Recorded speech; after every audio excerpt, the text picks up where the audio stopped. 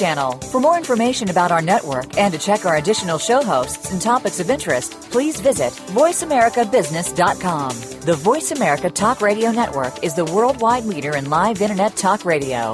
Visit voiceamerica.com. The views and ideas expressed on the following program are strictly those of the host or guests and do not necessarily reflect the views and ideas held by the Voice America Talk Radio Network, its staff, and management.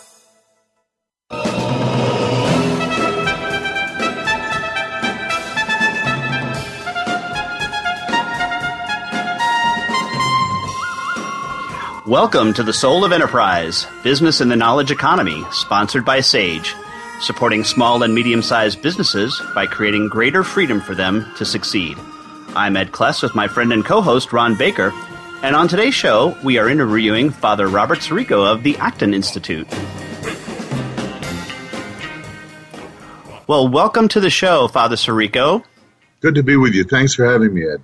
The privilege is all ours. Ron and I have been huge fans of yours for quite some time, ever since we were introduced to the call of the entrepreneur. And let's start by saying, first, we have one thing in common. We're both born in Brooklyn. Oh, really? Where were you born? I was, until I was 5, raised in Cypress Hills. Oh, great. You don't sound... Yes, I worked very hard in college. I minored in theater. And I must admit it was a struggle, but and after a glass of wine, sometimes it does come back. Oh, you know, when I'm reading the scriptures in public, when I come to that passage that talks about the law of the Lord, I always shift into the law of the Lord. Yes, it's a danger sometimes, but you laughed at me, Ron. You laughed. Yeah, I did. Sorry. I amused. I understood you perfectly, Father. If you have any trouble, you'll translate it. Yes, exactly. And so in fact, all of my uncles went to Bishop Lachlan, so we're sure. Happy to have you. But so how does a kid from Brooklyn become a Catholic priest who then founds a free market think tank in Grand Rapids, Michigan?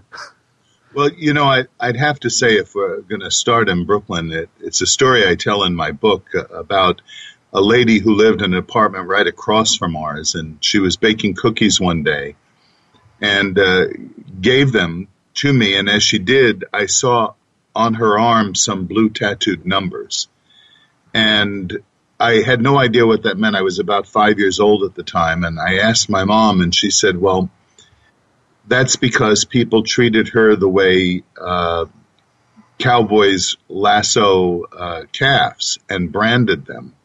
And immediately I knew, right in that experience and in that answer my mom gave me, that human life was precious and that it deserved dignity and freedom.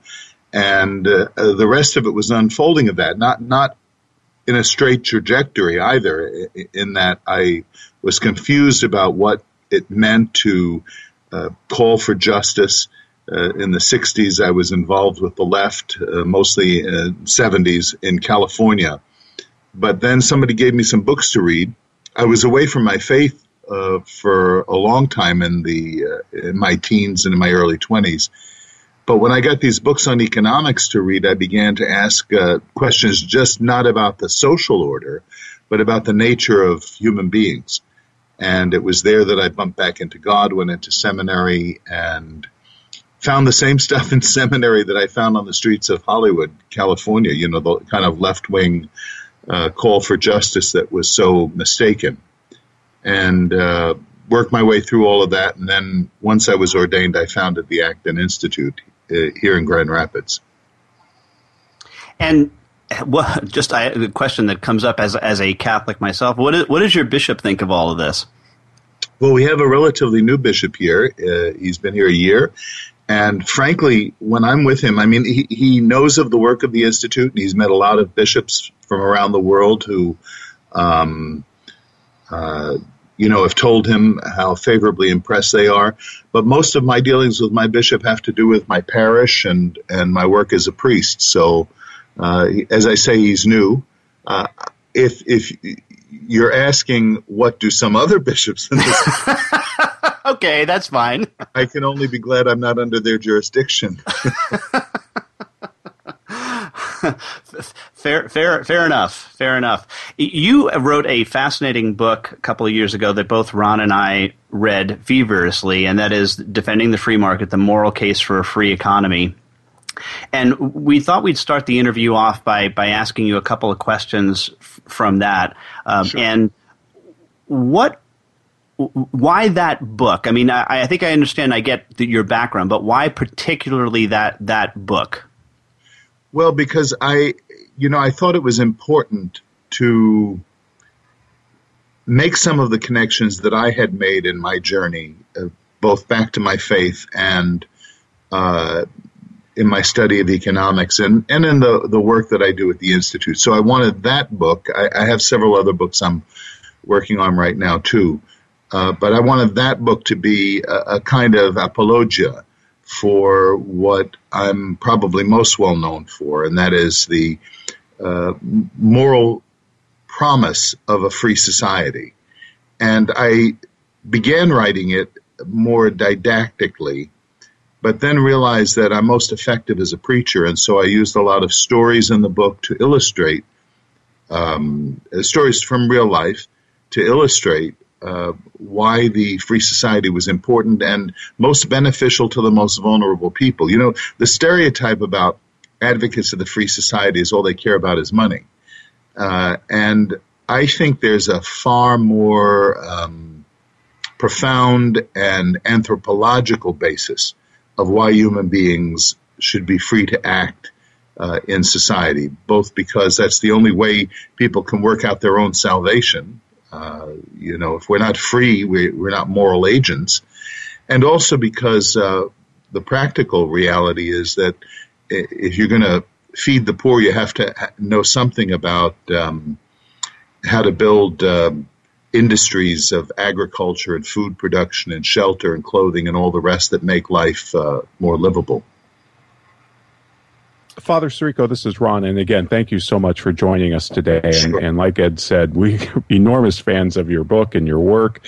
And you say in your book, Defending the Free Market, that business is spiritual. And I loved how you said this. You said, in search of excellence is the beginning of the search for God. Playing off the title, I think, of the book, In Search for Excellence, the business bestseller.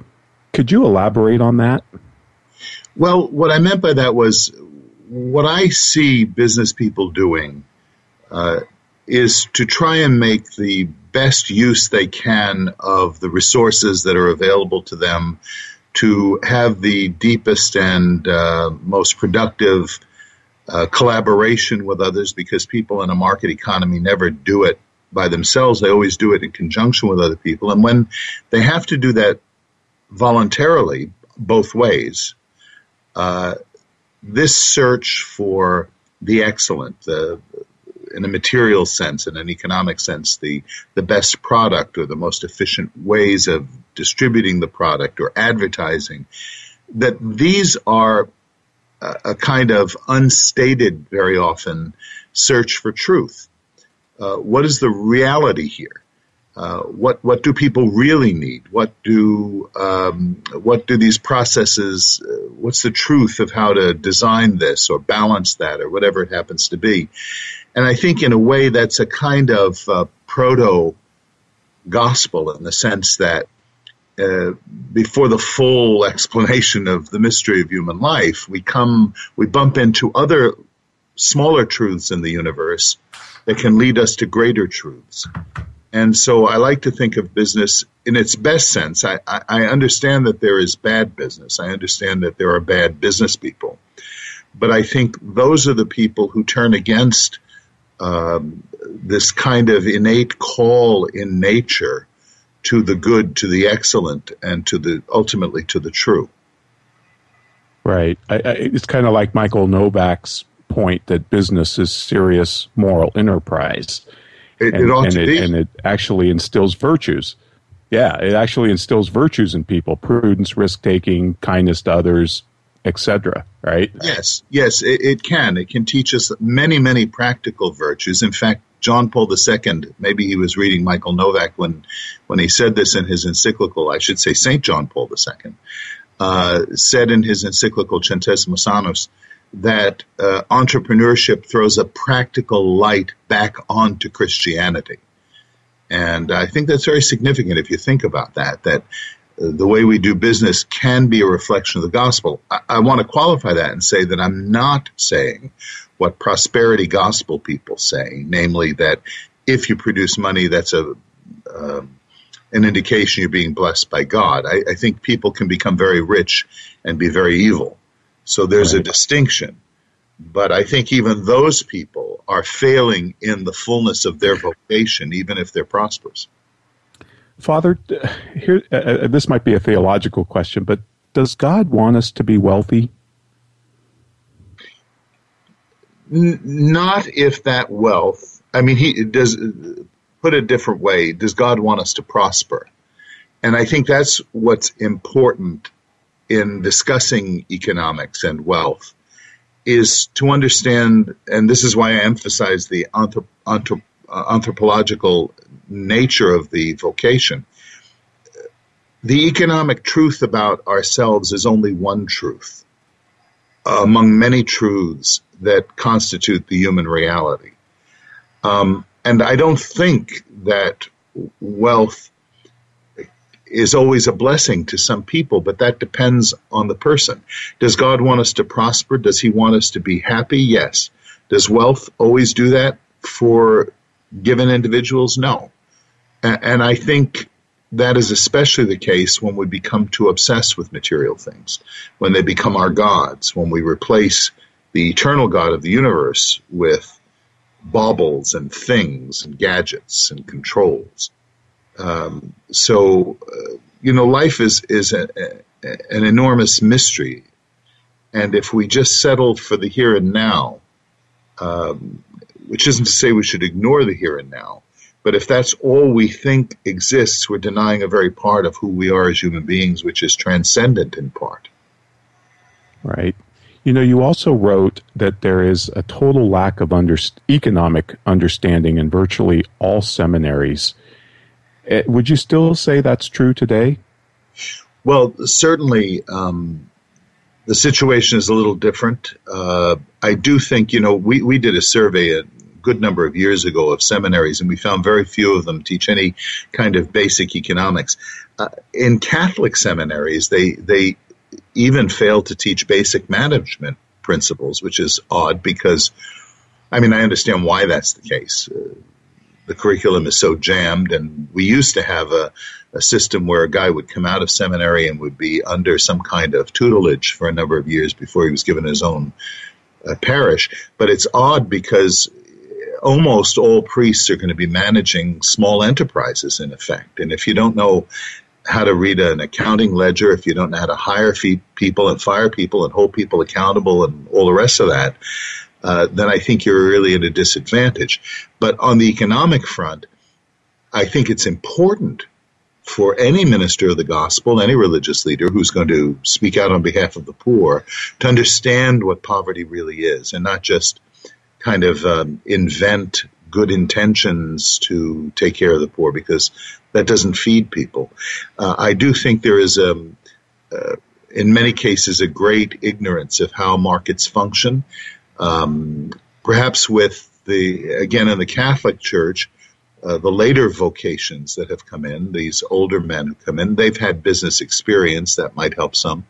The Protestants are a different ball of wax because a lot of them may actually have jobs while they're pastoring or have had jobs before.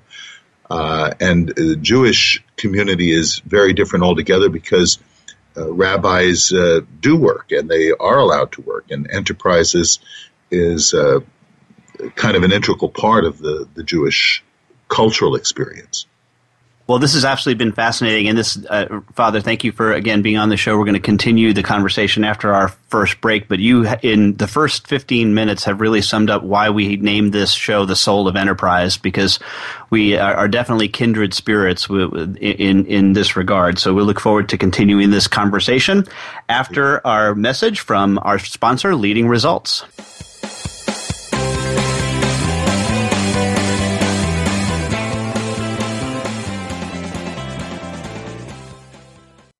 follow us on Twitter at VoiceAmericaTRN. Get the lowdown on guests, new shows, and your favorites. That's VoiceAmericaTRN.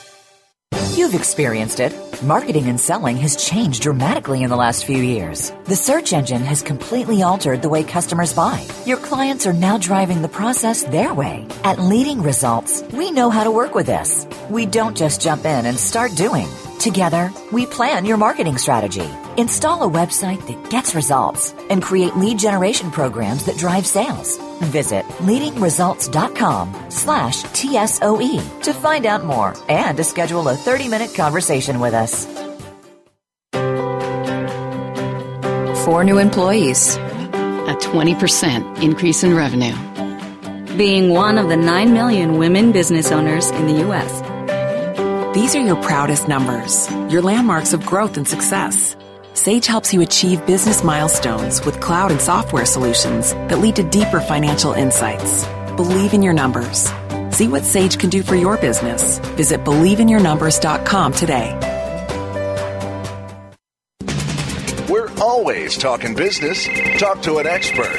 Call now toll free 866-472-5790. That's 866-472-5790. Voice America Business Network.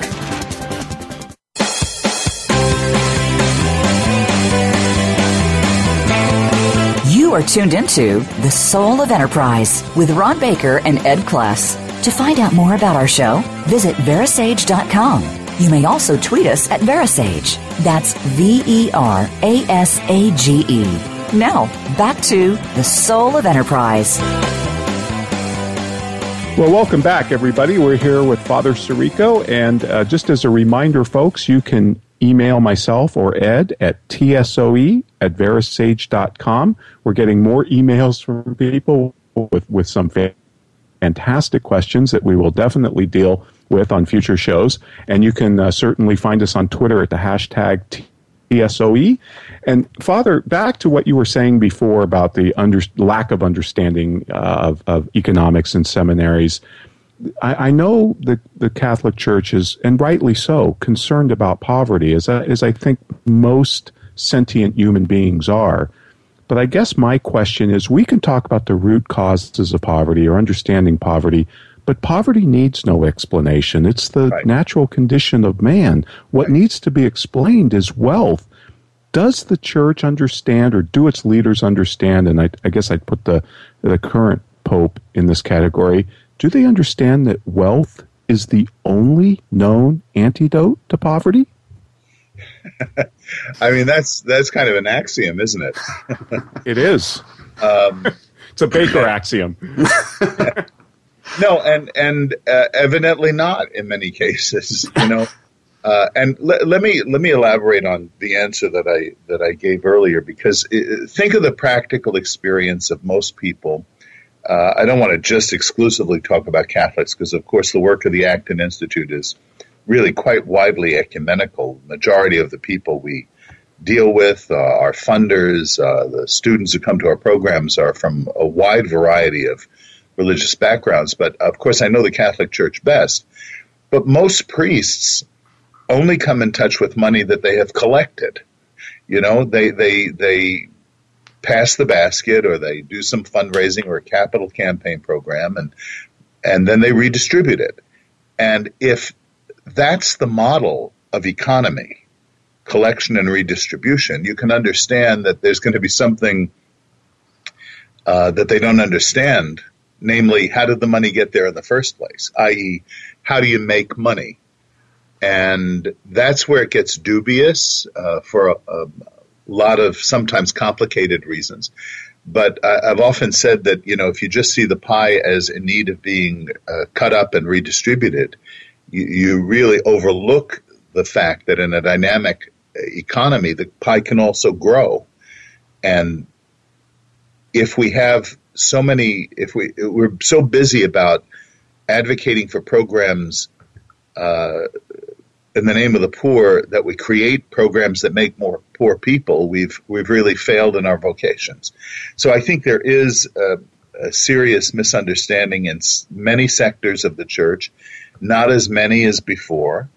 but in many sectors. And this is particularly sad given the fact that, now I'll say something controversial, and maybe some of the economists will be surprised at this, but really the invention of economics as a scientific discipline, if you will, comes out of theology. It began in the mid-16th century with the scholastic school in Salamanca, reflections on moral theology that led to questions about, believe it or not, inflation, taxation, trade, just wages, things like that were all dealt with in the 16th century. That's right. I mean, the early economists of those days, and even up to Adam Smith, referred to themselves as moral philosophers, not as economists. Precisely.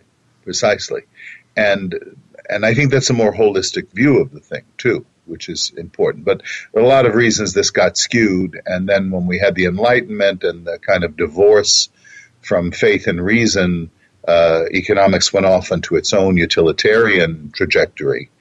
And then the church just kind of left off in many respects dealing with it. And then you had the rise of communism, and then later on, I'm talking now the 19th century, which is reacted to by Pope Leo XIII in his encyclical Rerum Novarum, where he warns against communism and places a very high premium on private property, even calls it sacred in that encyclical.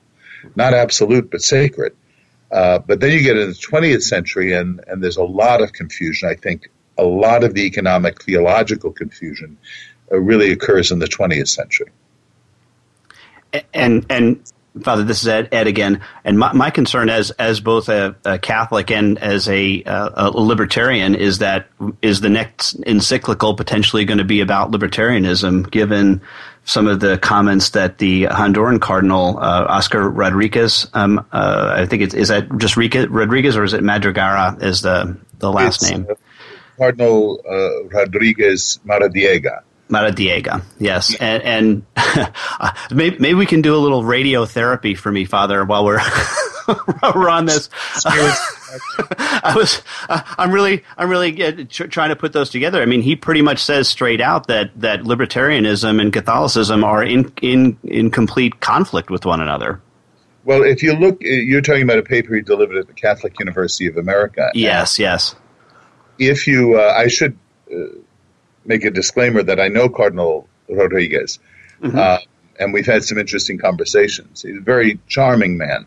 But if you look at his definition of what he thinks a libertarian is, it's really a very deficient definition of the word. He thinks in terms of a strict utilitarian homo economicus advocate. And that, of course, isn't what I would suspect you mean by libertarian. Though libertarian is a floating word, too, because even Murray Rothbard had to correct people and say, look, the idea of libertarianism is only pertains to the use of force in society. It doesn't have anything to do. I once had a guy come up to me and said, well, I don't understand how Catholics can be libertarians because in Catholic schools they're very strict. And I said, what has that got to do with it? And he said, well, that's authority. And I said, no, you're confused. I don't even know where to begin unraveling confusions here. There's a difference between authority and power. And I think the best of libertarian thought is not against authority. It's against power. Authority is a form of constraint that's internal to the person. You acquiesce voluntarily to authority. Power is a form of constraint that is external to the person. That's what I'm concerned about. I'm concerned about coercive force. I'm not concerned about traditions and norms and even religious dogma so as to the extent that it doesn't pertain to the use of force in society. Right, and I think what I got the sense too is that potentially being, I guess, South American, that he's confusing cronyism with what I believe. I mean, and again, I do agree that the word free market has been co-opted in a lot of cases. We had a guest a couple of weeks ago who is you may have heard of Deirdre McCloskey. Yes. And she has a great phrase that she uses to describe it. She says it's market-tested innovation and supply. and she says, and it's clunky, but every word is important. Yes. Well, I think this not only applies to Cardinal Rodriguez, but to some extent to the Holy Father himself, because in Argentina, when you look at business, you're looking at collusion, you're looking at mercantilism, you're looking at what we call crony capitalism. But the word capitalism has been so thoroughly corrupted in the Latin American mind that I think it's better not to use the word. Rather, define what you're talking about, describe what you're talking about. And I found for instance, when I'm at conferences with people from the developing world and I'm asked questions about international business and talk about the importance of eliminating tariffs and trade boundaries, barriers, they're astounded because what many people, especially in the developing world, think we mean by capitalism is big business. And I'm as against corporate welfare as I am against social welfare. In fact, maybe more so because we spend more money on it. And I think it has the same corrupting influence on business as social welfare has in the inner city. Yes, and I think the other thing that I was struck by some of his comments too, and this gets back to what you and Ron were talking about, is it almost is a denial too of the fact that it's close to 1 billion people in the last 20 years have gone from abject, bone-crunching, $3 a day, nasty, brutish, and short poverty to something that is livable. Now, this does not mean, by the way, and as you make a disclaimer, that everything's hunky-dory and the world is wonderful. There's still a lot to be done, but it's not through, I think, government intervention that this is going to take place. It's through the continued trade among individuals that where we will one day, I think, eliminate what we know of as abject poverty.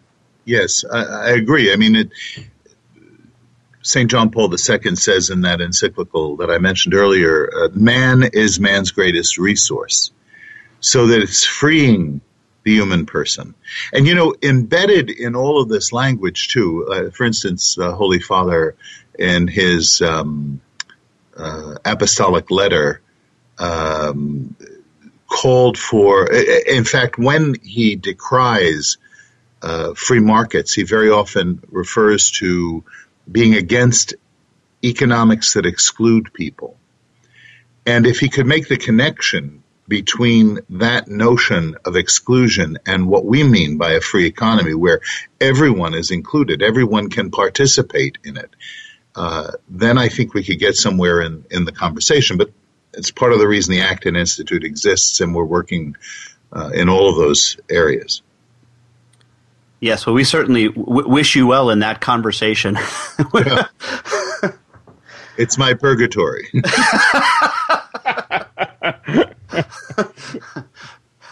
Fair enough.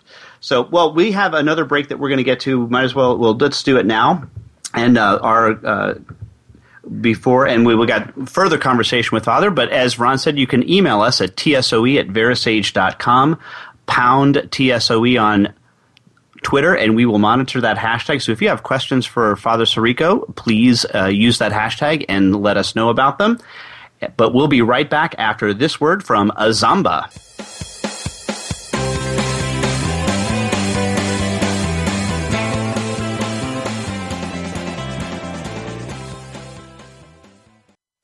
We're making it easier to listen to the Voice America Talk Radio Network live wherever you go on iPhone, BlackBerry, or Android. Download it from the Apple iTunes App Store, BlackBerry App World, or Android Market. For new employees, a 20% increase in revenue. Being one of the 9 million women business owners in the U.S. These are your proudest numbers, your landmarks of growth and success. Sage helps you achieve business milestones with cloud and software solutions that lead to deeper financial insights. Believe in your numbers. See what Sage can do for your business. Visit BelieveInYourNumbers.com today. You've experienced it. Marketing and selling has changed dramatically in the last few years. The search engine has completely altered the way customers buy. Your clients are now driving the process their way. At Leading Results, we know how to work with this. We don't just jump in and start doing. Together, we plan your marketing strategy, install a website that gets results, and create lead generation programs that drive sales. Visit leadingresults.com/TSOE to find out more and to schedule a 30-minute conversation with us. We're always talking business. Talk to an expert. Call now, toll free, 866-472-5790. That's 866-472-5790. Voice America Business Network.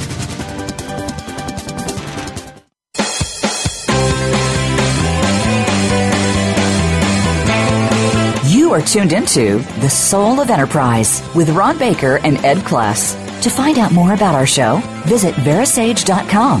You may also tweet us at Verasage. That's VERASAGE. Now, back to The Soul of Enterprise. And don't forget the Twitter hashtag is #TSOE, and we'll be monitoring that during our conversation. We are talking with Father Robert Sirico, author of Defending the Free Market, The Moral Case for Capitalism.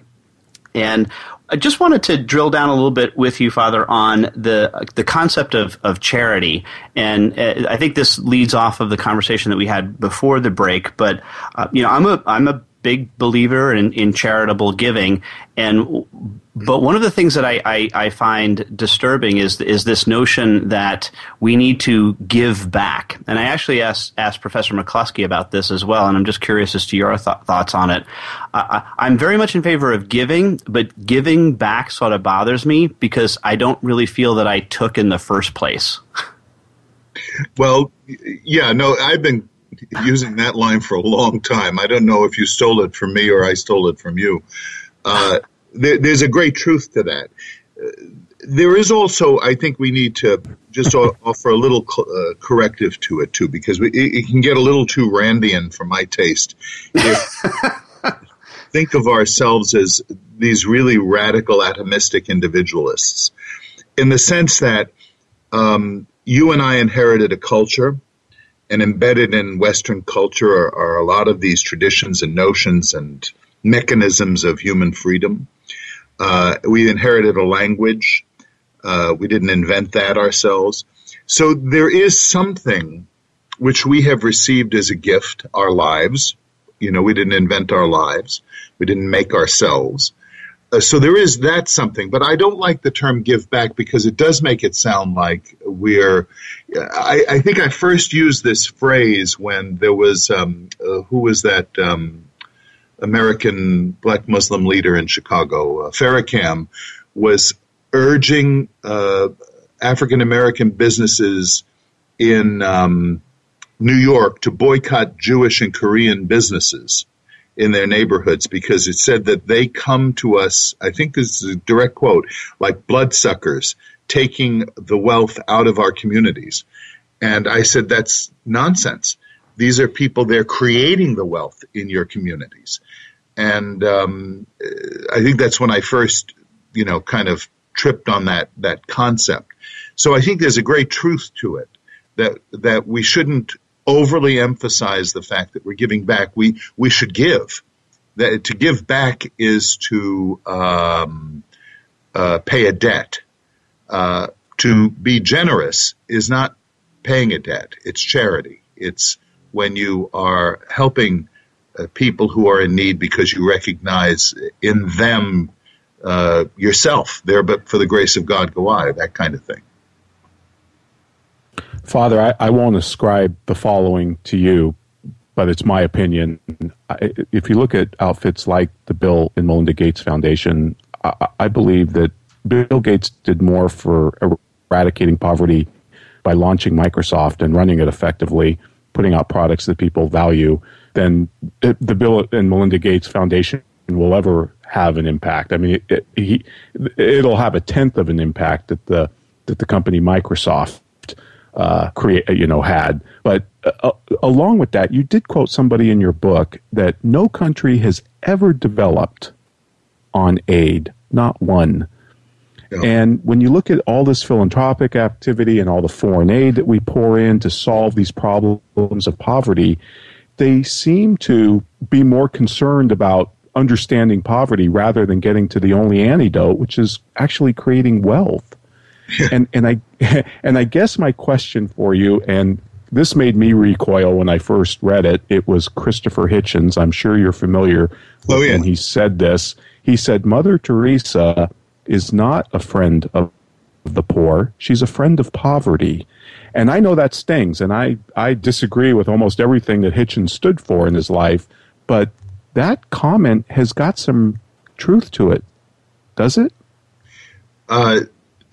No, actually, I don't think so. I don't think Hitchens ever kind of got Mother Teresa. He never really understood her, no matter how much he researched her. And let me offer you another quotation from Mother Teresa. Here's what she said, and tell me if you find any economist or scholar of the free society who can more succinctly destroy the class warfare praxeology of Marxism than this. Here's what Mother Teresa said. She said, we do not believe in, first she starts by saying, we have no right to condemn the rich. We do not believe in class struggle. We believe in class encounter, where the rich save the poor and the poor save the rich. Mother Teresa was a personal lover of concrete people, not the ideas, but the people who were poor. And I think that she did a great deal of good on a marvelous level for the poor. Do you ask me if Bill Gates did more to raise people out of poverty than Mother Teresa? Yes. I think that's true from an economic point of view, from a material point of view. But when a person is dying, infested with disease and worms, and is alone and cold, and this woman comes and embraces that person, that is an act of love. That is an act of beautiful love. One reporter was with Mother Teresa once, was covering her, wanted an interview, and Mother Teresa was working, and she was cleaning up one of these people as they were dying, and the reporter was revolted at the sight of the blood and the pus and all the rest of it. And as Mother Teresa was cleaning, washing her hands afterwards, the reporter said to her, "I'll tell you very frankly, Mother, I wouldn't do that for $1 million." And Mother Teresa said to her, "Neither would I." So it's a whole different level of calculation. You know what I mean? Absolutely. I mean, charity is compassionate, and no doubt about it. I guess I was coming at it just from the standpoint of alleviating poverty, which seems to be what everybody talks about. Is there, just doesn't seem to be a clear understanding that the only way to do that is to create wealth, and that this is not as you're right, but the role of poverty quite manifestly is not to institutionally raise people out of poverty. It's to alleviate the suffering at the moment. Charity is given for particular people at particular times, and some for a long period of time, because some people just need that. They have no resources of their own. They're profoundly handicapped, or too young, or too old. And I don't think we have to juxtapose poverty with wealth creation. That is, charity with wealth creation.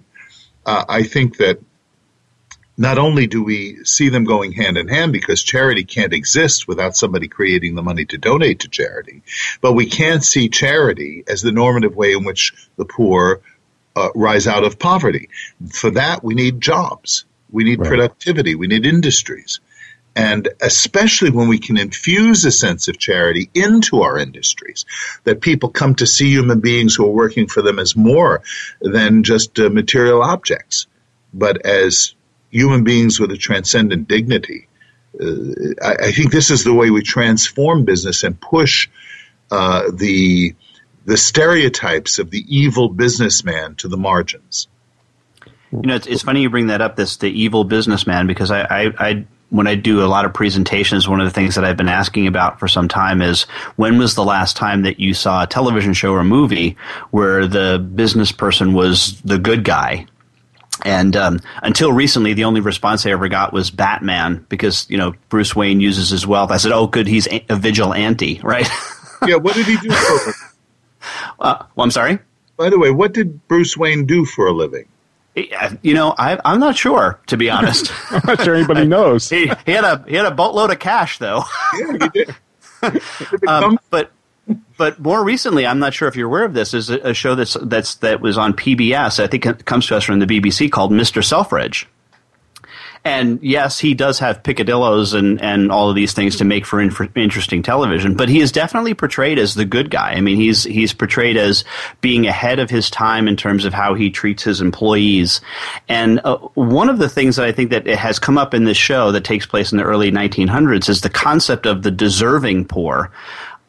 Versus, institutionalized giving, where government is responsible for this. And I wonder if you might address that. We've got about 3 minutes until the break. That there is that difference, right? When it's coming from government, it's bad because it's taking from us without our consent, but it's also really not as good for the person receiving either.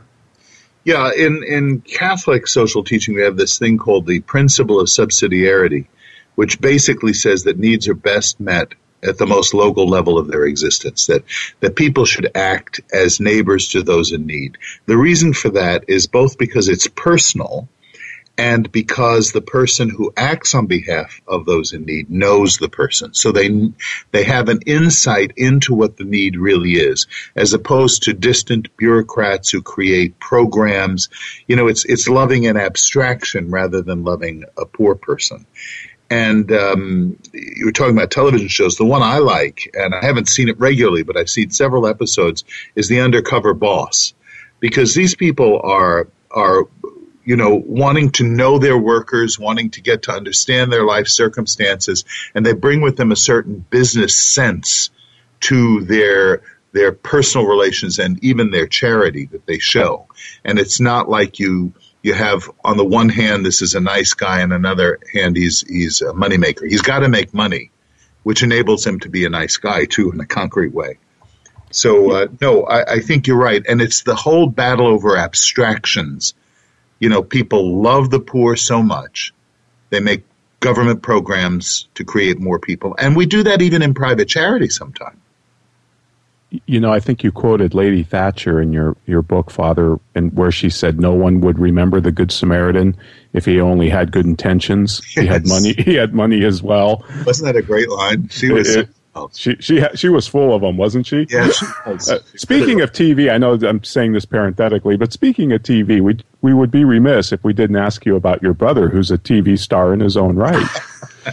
He is. He's done well, and he distributes his wealth too, I might add.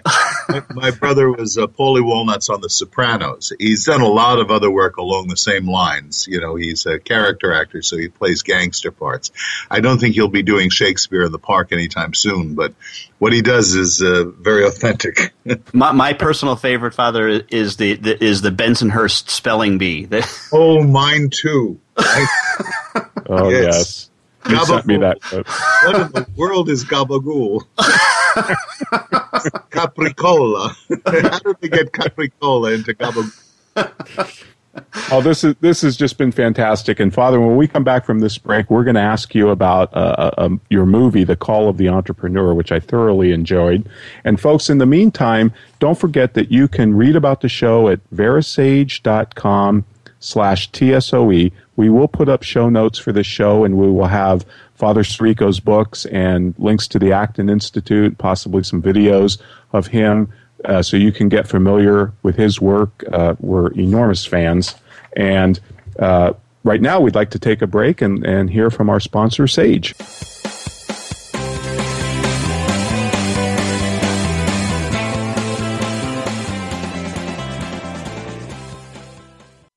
Become our friend on Facebook. Post your thoughts about our shows and network on our timeline. Visit facebook.com/Voice America. You've experienced it. Marketing and selling has changed dramatically in the last few years. The search engine has completely altered the way customers buy. Your clients are now driving the process their way. At Leading Results, we know how to work with this. We don't just jump in and start doing. Together, we plan your marketing strategy, install a website that gets results, and create lead generation programs that drive sales. Visit leadingresults.com/TSOE to find out more and to schedule a 30-minute conversation with us. 4 new employees, a 20% increase in revenue. Being one of the 9 million women business owners in the U.S. These are your proudest numbers, your landmarks of growth and success. Sage helps you achieve business milestones with cloud and software solutions that lead to deeper financial insights. Believe in your numbers. See what Sage can do for your business. Visit BelieveInYourNumbers.com today. We're always talking business. Talk to an expert. Call now toll free 866-472-5790. That's 866-472-5790. Voice America Business Network.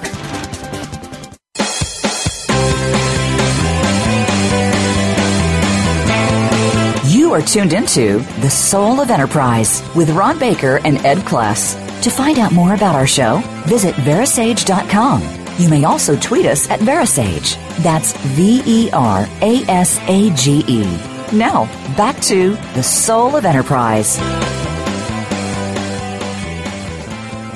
Well, welcome back, everybody. We're honored to be here with Father Robert Sirico. And one of the things, Father, back in when I met you actually for the first time, it was in December of 2007 in New York City at one of the premieres of The Call of the Entrepreneur. And boy, what a star-studded panel that was, because you were there, and Jay Richards, the producer of the film, and George Gilder.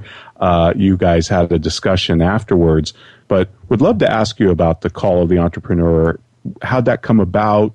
And it was just such a well-done movie, very impactful. Well, many years ago when I first began the Acton Institute, I drafted 2 documents. One was directed at the religious community, and the other was directed at the business community, and that was called The Entrepreneurial Vocation. The entrepreneurial vocation, the ideas kind of theologically, philosophically, economically expressed in there, Jay turned into The Call of the Entrepreneur, which is a documentary tracing 3 lives, three business people, each in their own right very interesting. A man who turns cow dung into fertilizer and has become really quite successful at that, and then a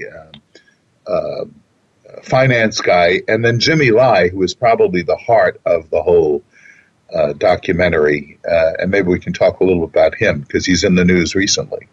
Yes, and that's what I wanted to ask you about. In fact, I spent some time this morning just looking through the newsreels, and he is very prominent in the democracy protests in Hong Kong, and has been one of the few business voices in the Hong Kong community that have supported these students. And just wondering, are you still in contact at all with him? Do you or have you heard anything as to how he's doing?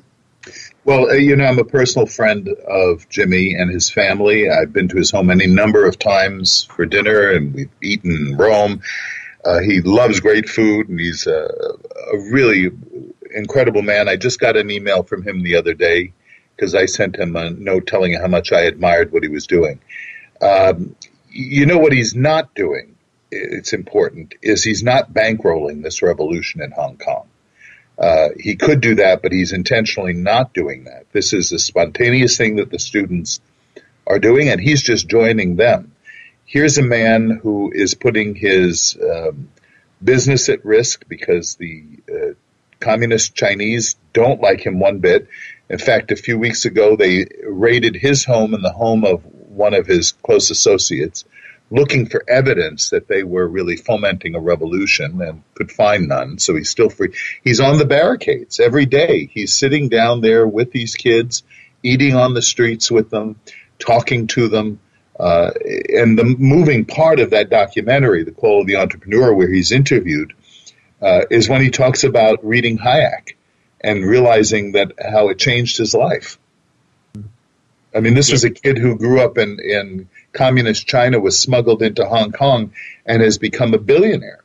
It's really a remarkable story, and he's still a common man. Right. Yeah, the story he tells about getting the chocolate bar on I guess it's the train platform. Yeah, just as I can say I have wept more than once. There wasn't a dry eye in the house. I could say that every time I saw the movie. So authentic. Yep. Really. No, so I'm just privileged to call him a friend.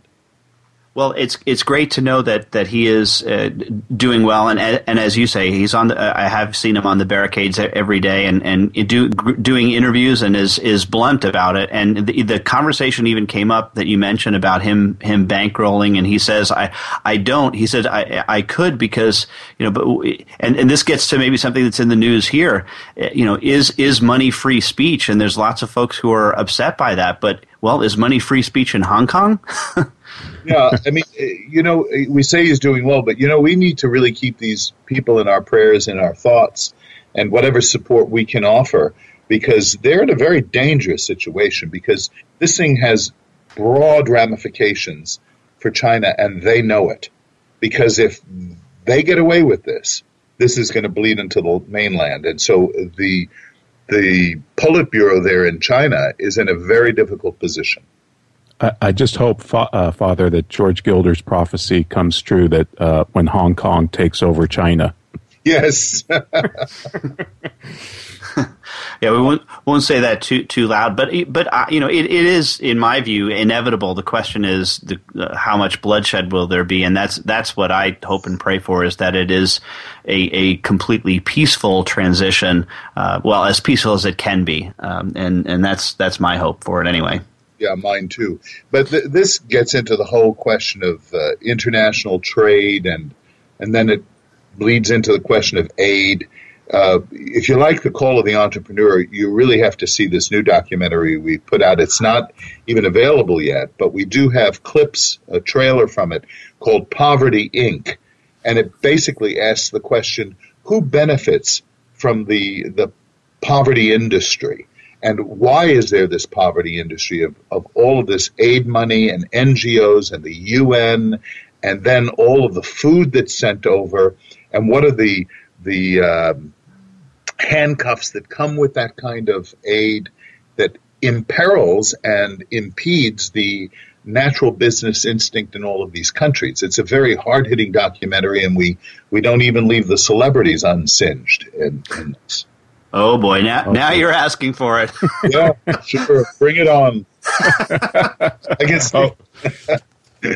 I was just going to say, with the Catholic Church, I can take on celebrities. Well, we'll be sure to post those clips up on our site, Father, on the show notes. That's wonderful.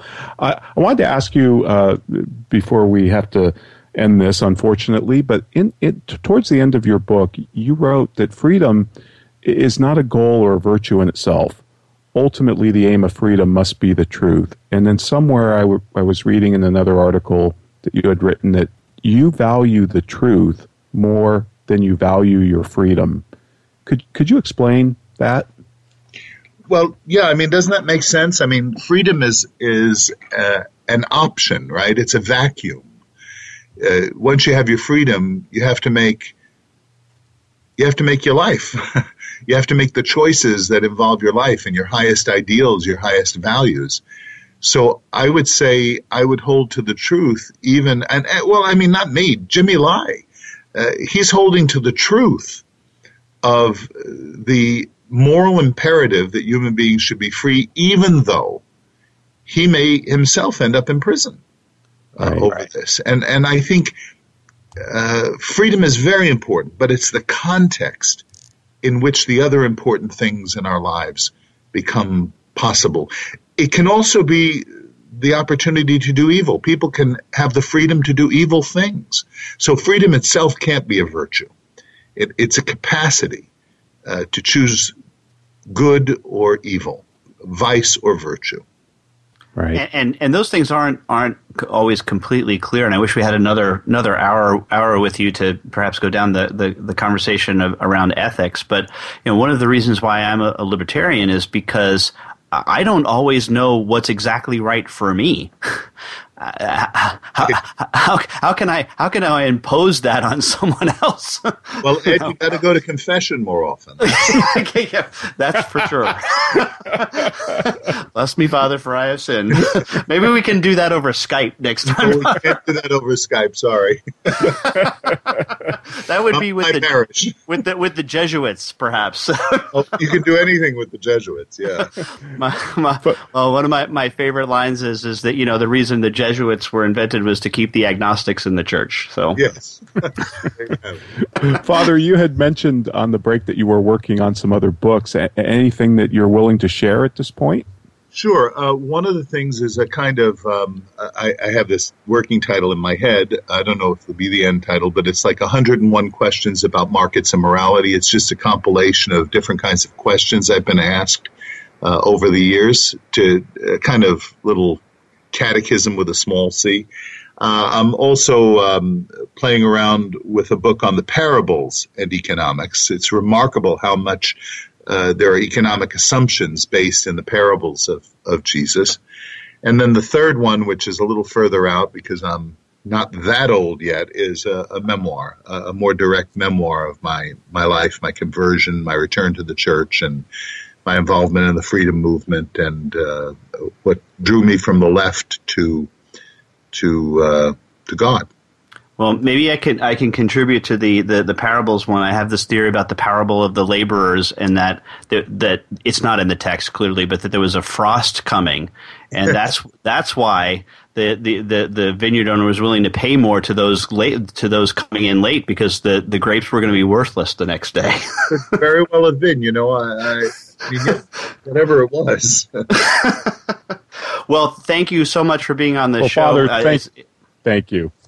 Delight to be with you guys. Thanks, yes. Ed, and your listeners. Thank you. And we hope you come back when you publish some of these other books. We'd love to have you back on. Sure. Thank you. Well, we'll see you in 167 hours. Okay.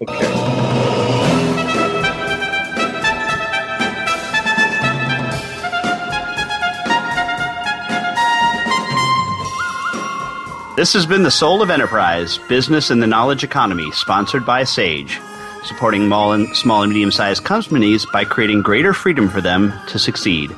Join us next week on Friday at 4 p.m. Eastern Time, 1 p.m. Pacific. In the meantime, feel free to visit us at www.verasage.com.